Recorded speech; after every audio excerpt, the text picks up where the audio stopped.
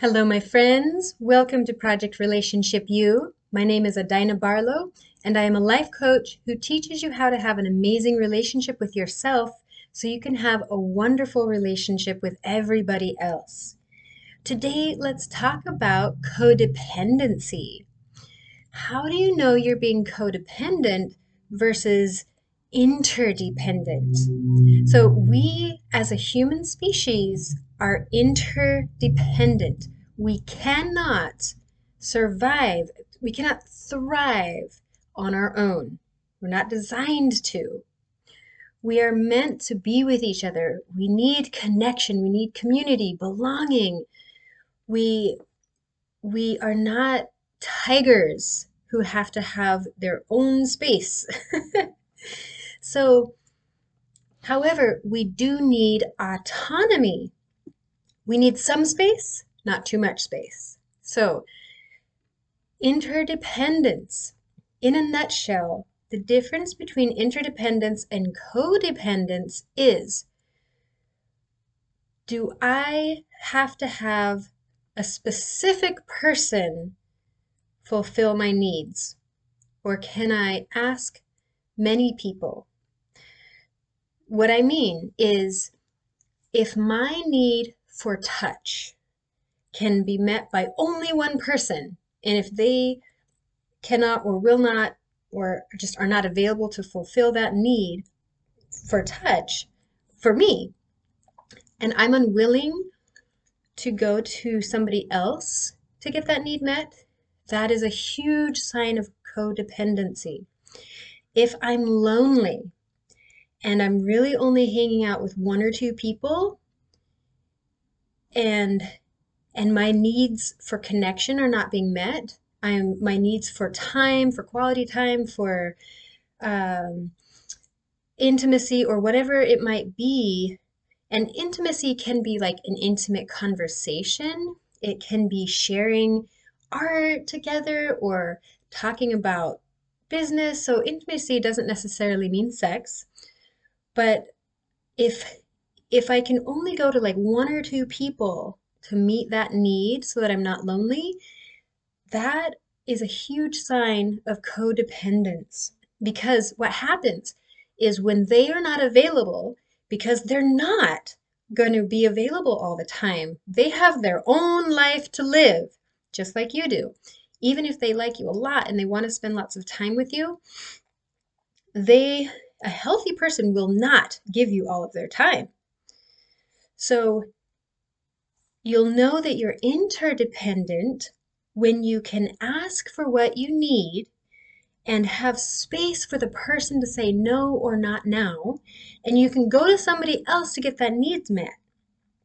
So let's say you're lonely and you want to spend time with your girlfriend or boyfriend, or maybe your child or your parent, and they're not available. Cool. You can call another friend. Hey, I would love to spend some time with you right now. Are you available? No. Okay, then you call another person.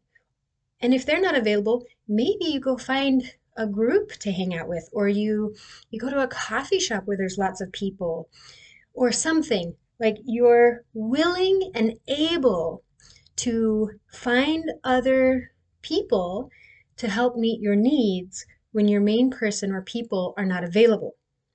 So imagine you're like a tree, and your partner or your close family member is another tree next to you. You need enough space where you both can grow tall and strong trunks and widen your branches and collect light. If you're too close together or you're leaning on each other, you're not going to be as strong and healthy, and you won't live as long. If we look at that, the scenario of the tree, they're not going to live as long. So for you to be a whole person does not mean you don't have needs. Hello, you are a human, a social species. You do need other humans.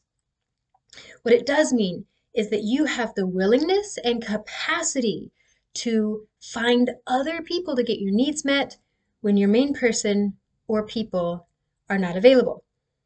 Or let's say the main person you've hung out with for a long time, they become abusive, or you both just decide like, we're going in different directions.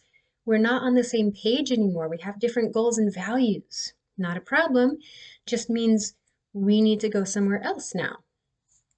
So your capacity to look elsewhere to get your needs met, that's how you know you're interdependent. If you're having a really hard time with this and you're like, but I just need this person to meet my needs, that's where you know there's an opportunity for improvement. So let's say with the loneliness piece, if your intimate partner isn't spending as much time as you'd like with them, and it's really a problem, and you've talked about it, and they just aren't available, you've asked for your needs, but they can't meet it, or they don't want to meet it right now, there's an opportunity for you to go out and find some more people to develop friendships with. And this doesn't mean that you go like find a new boyfriend or girlfriend, unless that's the kind of relationship that you have, that you're not in a monogamous relationship. But if you are in a monogamous one, then what it means is you go find more platonic friends. Go to a network group. Go find something that you love to do and join a group of people who do that. So develop the parts of yourself, the parts of your life that are lacking a little bit. And then when you come to that relationship, you're coming to it from a place of choice instead of neediness, from interdependence instead of codependence. And you both will feel a lot more free in the relationship and a lot more appreciation because you know you're there because you want to be, not because you need to be. You have other options. And this will help each other stay on your toes. In other words, you won't get lazy in the relationship and start letting yourself go or taking the other person for granted or being inconsiderate. When you maintain your options, the other person knows you have options. And so if they mistreat you, it'll be much easier for you to go to the other options, and vice versa. When they maintain their other options, you stay on your toes because you know if you mistreat them, they could choose somebody else, and they have the network to do that. So this now, let's talk about the flip side, and another piece of codependency that's really sneaky, and that is trying to get your partner to rely on you fully, to depend on you, to become codependent on you, where you make yourself indispensable, irreplaceable. This has a lot of fantasy to it. A lot of our pop culture is really mired in codependency. So you'll hear a lot of songs and watch a lot of movies about people who are just totally indispensable. Nobody can take their place. That's more codependency. So in my relationship, I adore being with my partner and I have choice. I'm with him because I want to be, not because there's nobody else I could be with. And that might change in the future, and we both know it. And the same with him. So we both stay in a state of maintaining a high standard for ourselves in the way we relate with each other because we maintain our outside communities and we keep our options open. It doesn't mean we're not committed and loyal. Absolutely, we are. But it does mean that if I start to mistreat him and I don't correct my behavior when he brings it up and I repeat it and repeat it, he will not put up with that, nor should he, and vice versa.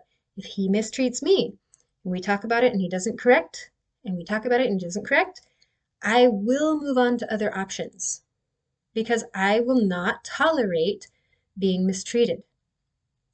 So This is the or interdependency. We need each other. We ask for support. We're available, but we also have space to not be available. We have autonomy, and that requires us to strengthen the other parts of our life. So let's say money. Money's a huge one that a lot of times both couples in a partnership haven't maintained their autonomy around money. If you are a stay-at-home person, be it a man or a woman, or a binary, doesn't matter, but if you are the person who's choosing to stay at home and take care of the kids, for example, have your partner who is providing money, they need to, you and they need to have a plan or bank accounts or something. You need money in your name so that if the other person starts to mistreat you, or if it becomes not a good fit, you financially can move on. Now, you might think, well, oh, this means I wouldn't be loyal or I'd take the easy way out. Well, don't take the easy way out. Be willing to talk things through and work things through. But it also means that you will not tolerate abuse and that you maintain your integrity financially, mentally, socially, emotionally, and physically so that you can move on when you need to, if you need to. I hope this helps. If you want any support in this area, or if you want more stuff from me, you can go to adinabarlow.com, listen to more of my podcasts. You can join the monthly class or have a coaching conversation with me. You can follow me on social media, Adina Barlow on Instagram and Facebook. And I really want to encourage you in the work that you're doing. I know you're doing the work because if you weren't, you wouldn't be listening to me right now. So thank you for doing the work to build a stronger relationship with yourself. It has a ripple effect on everybody you encounter. And this ripple effect goes out to where it changes the fabric of our society and we will have a more harmonious world. I know this will happen. It is happening and you are doing it. Thank you.